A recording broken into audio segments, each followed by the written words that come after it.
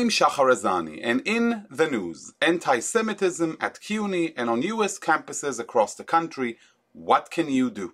We give you a glimpse right here on JBS to the situation at CUNY from the eyes of students and alumni as they're facing anti-Semitism at their college campus. That includes slurs, threats, Zoom bombing, and the unfortunate situation of an indifferent administration.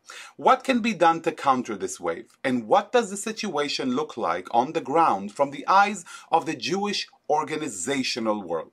There are various organizations active in this field, and one of the most prominent ones is Stand With Us, an Israel education organization driven to empower public discourse on Israel and combat BDS and anti-Semitism. Today, I'm proud to have with us on JBS to discuss this matter, Rina Nasser First. Rina Nasser First is the Executive Director of Campus Affairs at Stand With Us. She has been with the organization for almost 7 years. Through her work, she empowers over 150,000 university students each year and proudly stand up for Israel to combat anti-Semitism. Rina is also a proud Syrian Jew, and aside from her passion for Israel, she is eager to best represent her community wherever she goes. Rina, thank you so much for joining us on JBS. Thank you for having me.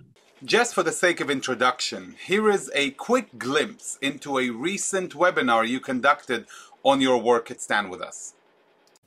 A campaign could involve a resolution brought to student government, or it could involve a referendum where the entire student body gets to vote on the issue. It could be boycotting an Israeli product or divesting from Israeli companies or companies that do business in Israel. A most recent iteration we've seen is to call for an end of study abroad in Israel. Defeating BDS wherever it rears its ugly head or whatever iteration it's in is a core aspect of our work at Stand With Us. But what I'm going to do today is not just talk about BDS, but talk about an emerging trend, a new version of BDS, and how we are confronting this challenge. What I want to talk to you about today is Deadly Exchange, an anti-Semitic campaign and anti-Israel conspiracy theory promoted by organizations like Jewish Voices for Peace, Students for Justice in Palestine, and other anti-Israel groups. The campaign falsely blames Israel and American Jewish organizations for police brutality and racism against people of color in America. So first, let me start with the red meat. We spoke about what's happening at CUNY, the Zoom bombing, the slurs, the threats, the kind of fear that students sometimes have on campus being called a Zionist. And I want to ask you, can you tell us a little bit about the situation at CUNY from your perspective? In my experience, both as a student leader within the CUNY system and now as a professional within this space, CUNY is no stranger to anti-Semitic events or anti-Semitic rhetoric. I remember in 2016, there was tremendous uproar about tuition and discussing the issue of tuition. And that conversation turned quickly into Zionists out of CUNY. Wherever there was an opportunity for a conversation to turn anti-Semitic, it has within the CUNY system. Within my work, we are supporting students on the ground. We're working with alumni. We're in touch with faculty. We're getting in touch with administrators. But what's interesting to look at within this CUNY example of what could happen on a campus is that administrations tend to be eager to sweep anti-Semitism under the rug. CUNY has a record of that, specifically at Hunter College itself.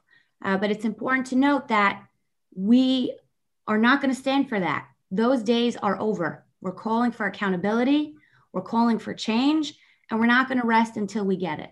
So you're mentioning the 2016 example when some demonstrators chanted Zionists out of CUNY, which I think is a clear example of what Zionist stands for, really. blaming the Jews for tuition hikes sounds almost 1890 style anti-Semitism. But I want to ask you, we spoke here on JBS with CUNY students and alumni who shared with us their perspective of what's happening on the ground. Describe your work in general with students. You're the executive director of campus affairs. You've been doing this, as we indicated, for many, many years now. What does that work look like? Like, first of all, on a practical level, how do they reach you, or do you reach the students? And then what do you do to help them on the ground at CUNY or beyond? Just in general, we want to understand more about how you work. The Stand With Us campus department has campus coordinators that are regionally based around the world. And what I do is prepare my staff to empower the students with the resources and the information they need to be able to identify when something is wrong and to know what to do about it. Because that's probably what's missing in this piece. What I've seen and what I seek to do professionally and of course personally too, is make sure that any student on a college campus understands what their rights are in a classroom, what their rights are when engaging with their peers, and knowing that when something feels funny, when something said to them really makes them upset, that there are resources they have available to them for their rights, to make sure that they are being protected, that their voices are being heard. And that's what I'm seeking to do, to really amplify those voices. On college campuses, anti-Semitism really is like a virus. It's infesting people, it's making them sick. And those who are most susceptible to that are these students who want to make a difference in the world and are being manipulated by this movement. They're being manipulated by this rhetoric. It's important that our students who are their peers are helping inform them, helping educate them, that I'm providing resources, support that for our students to be able to do that, to be able to explain where this went wrong. Many of these students simply don't know.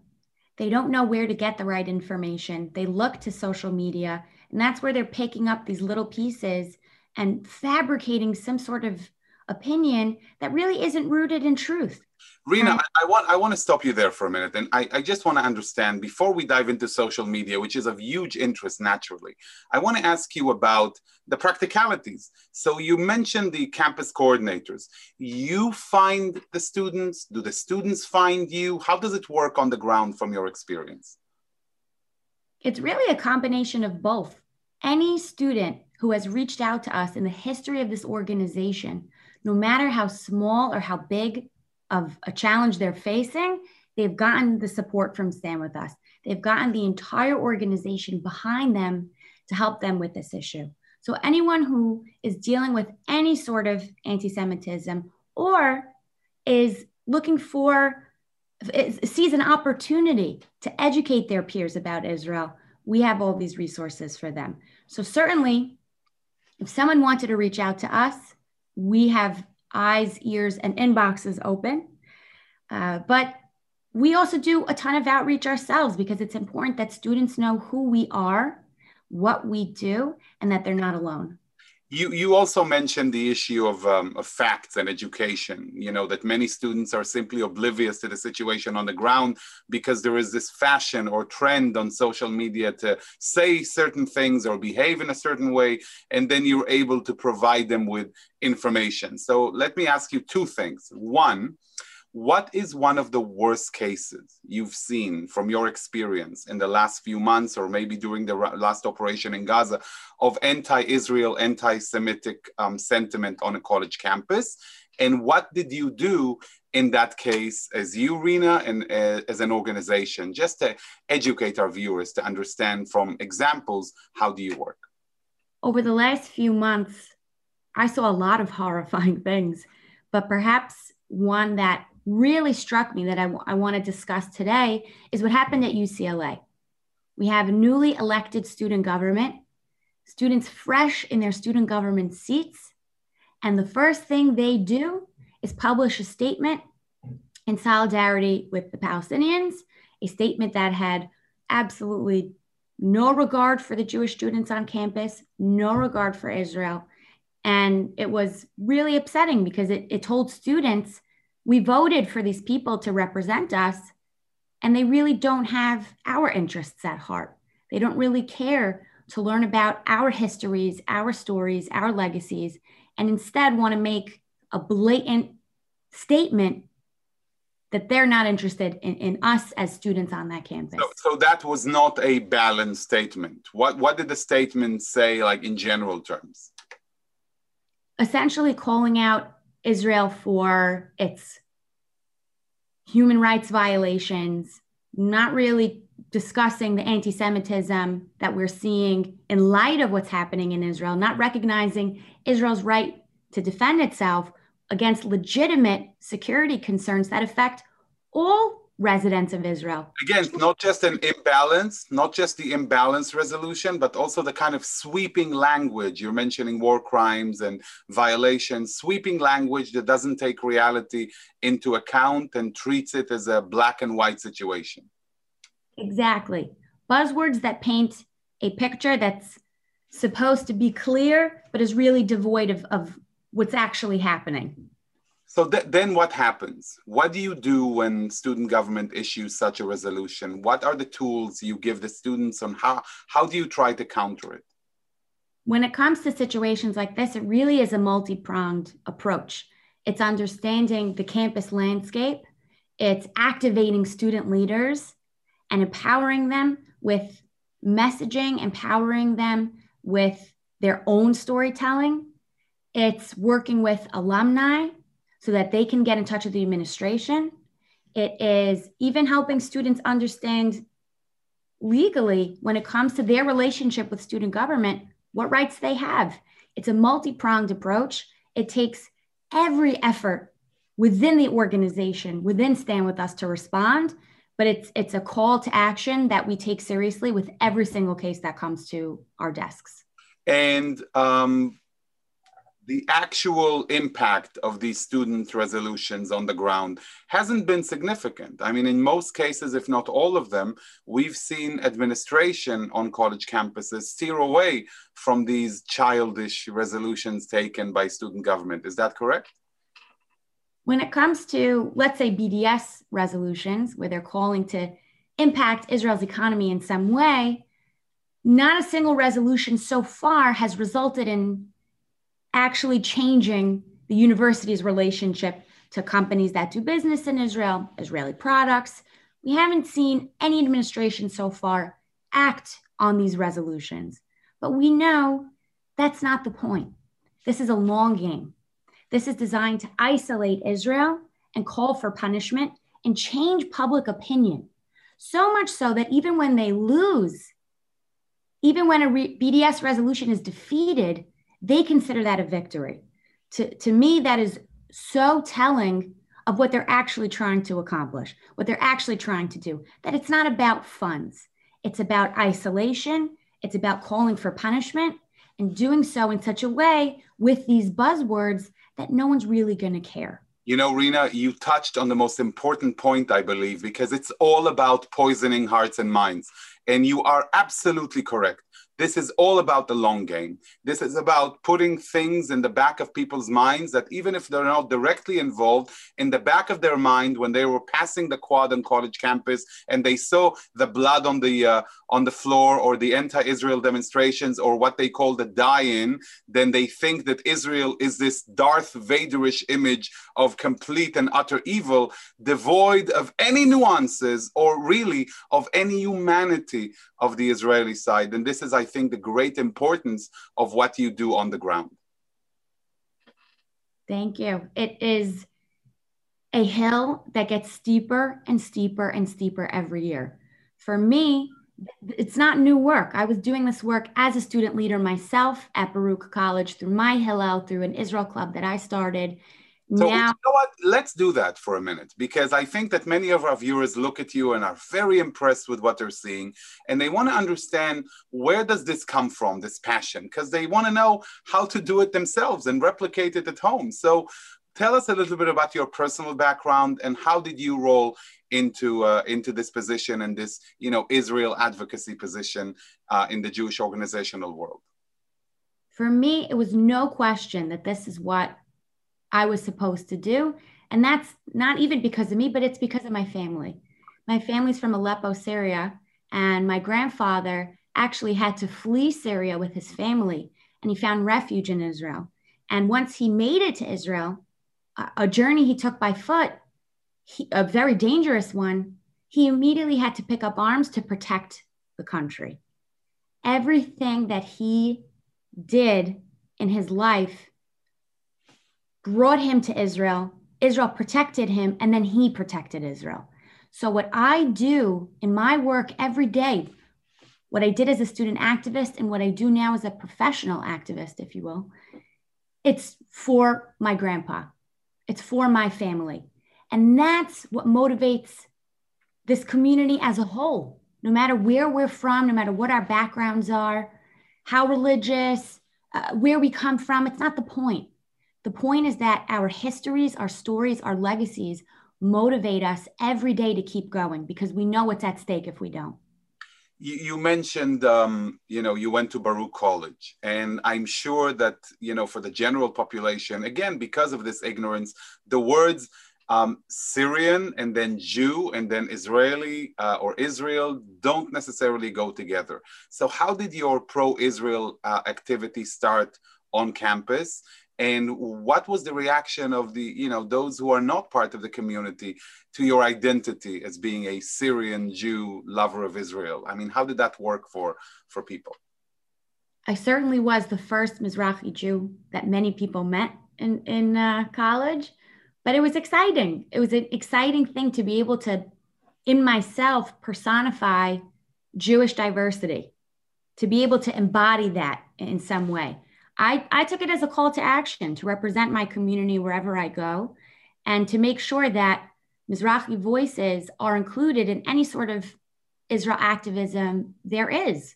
That's such a big piece of the puzzle that's missing.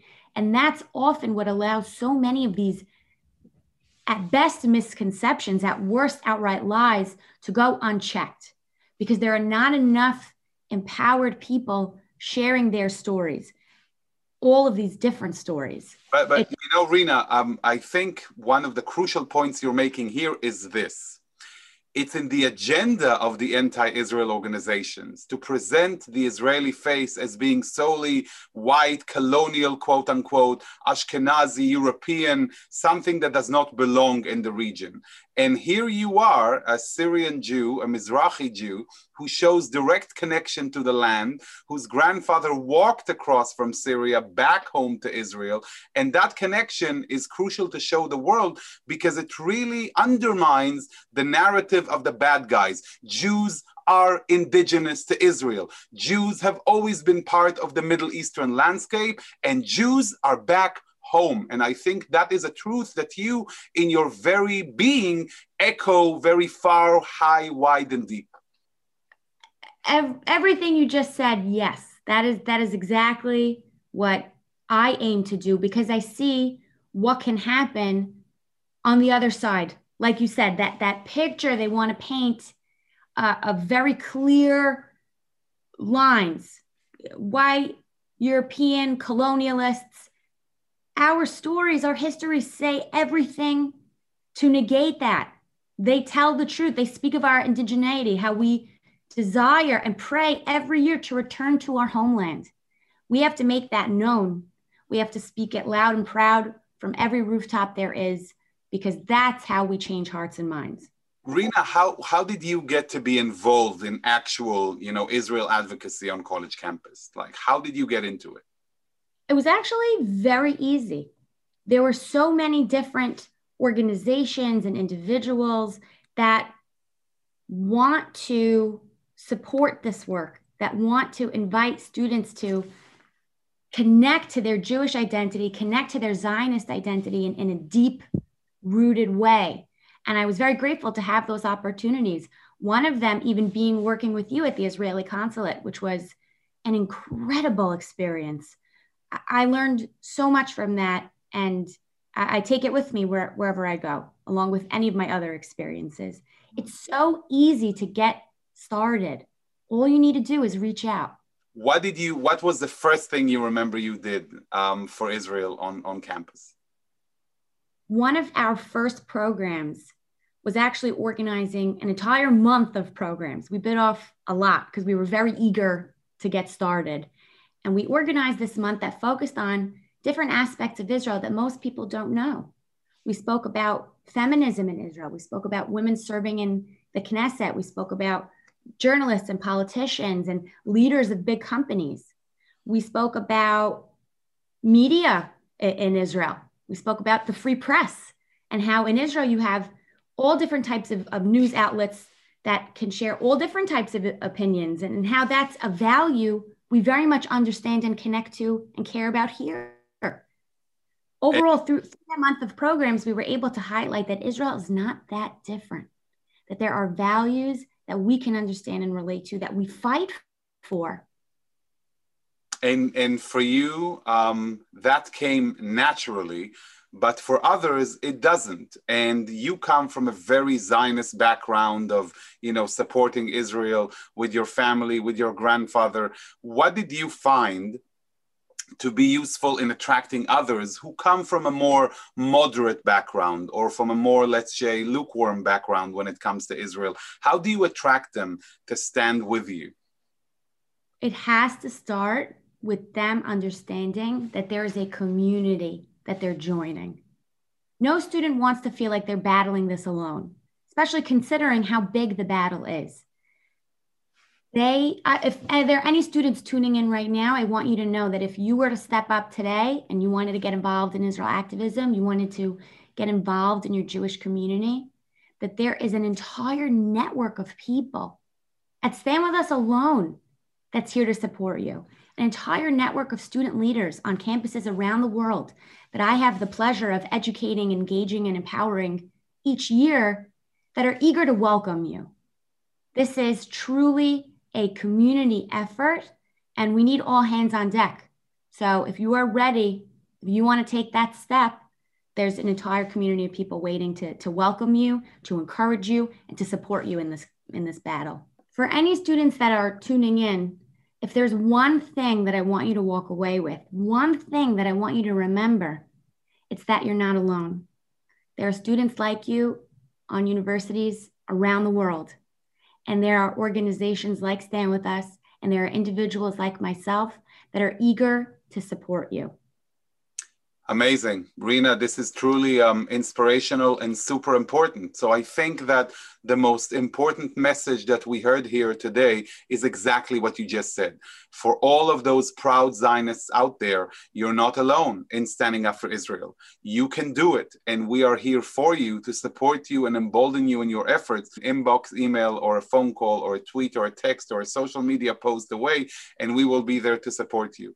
I can't be thankful enough for all of your hard work, for your vision, and for your tenacity. I think you are a tremendous role model for people around the country, and for all of our viewers who look at you and say, that's exactly what I want my kid to be like when it comes to Israel. Because there is a realization within you, Rena, that comes from inside or from your family of what is, what needs to be stand for, and what the values are of our shared humanity as Zionists and supporters of Israel. So thank you so much for your voice. Thank you for having me and for giving me this platform. Thank you, Rena, for your passion, dedication, and hard work, and for providing support to the younger generation fighting for Israel's future right here in the present.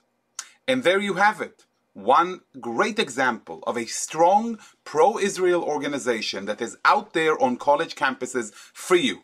If only you know to reach out, if only you know to build the bridges and to realize that you are not alone, that the infrastructure is there to stand up for Israel and to support Israel, and at the same time support you and support your children and grandchildren when they're on college campuses. We are not alone. For together, we are much, much stronger than you think.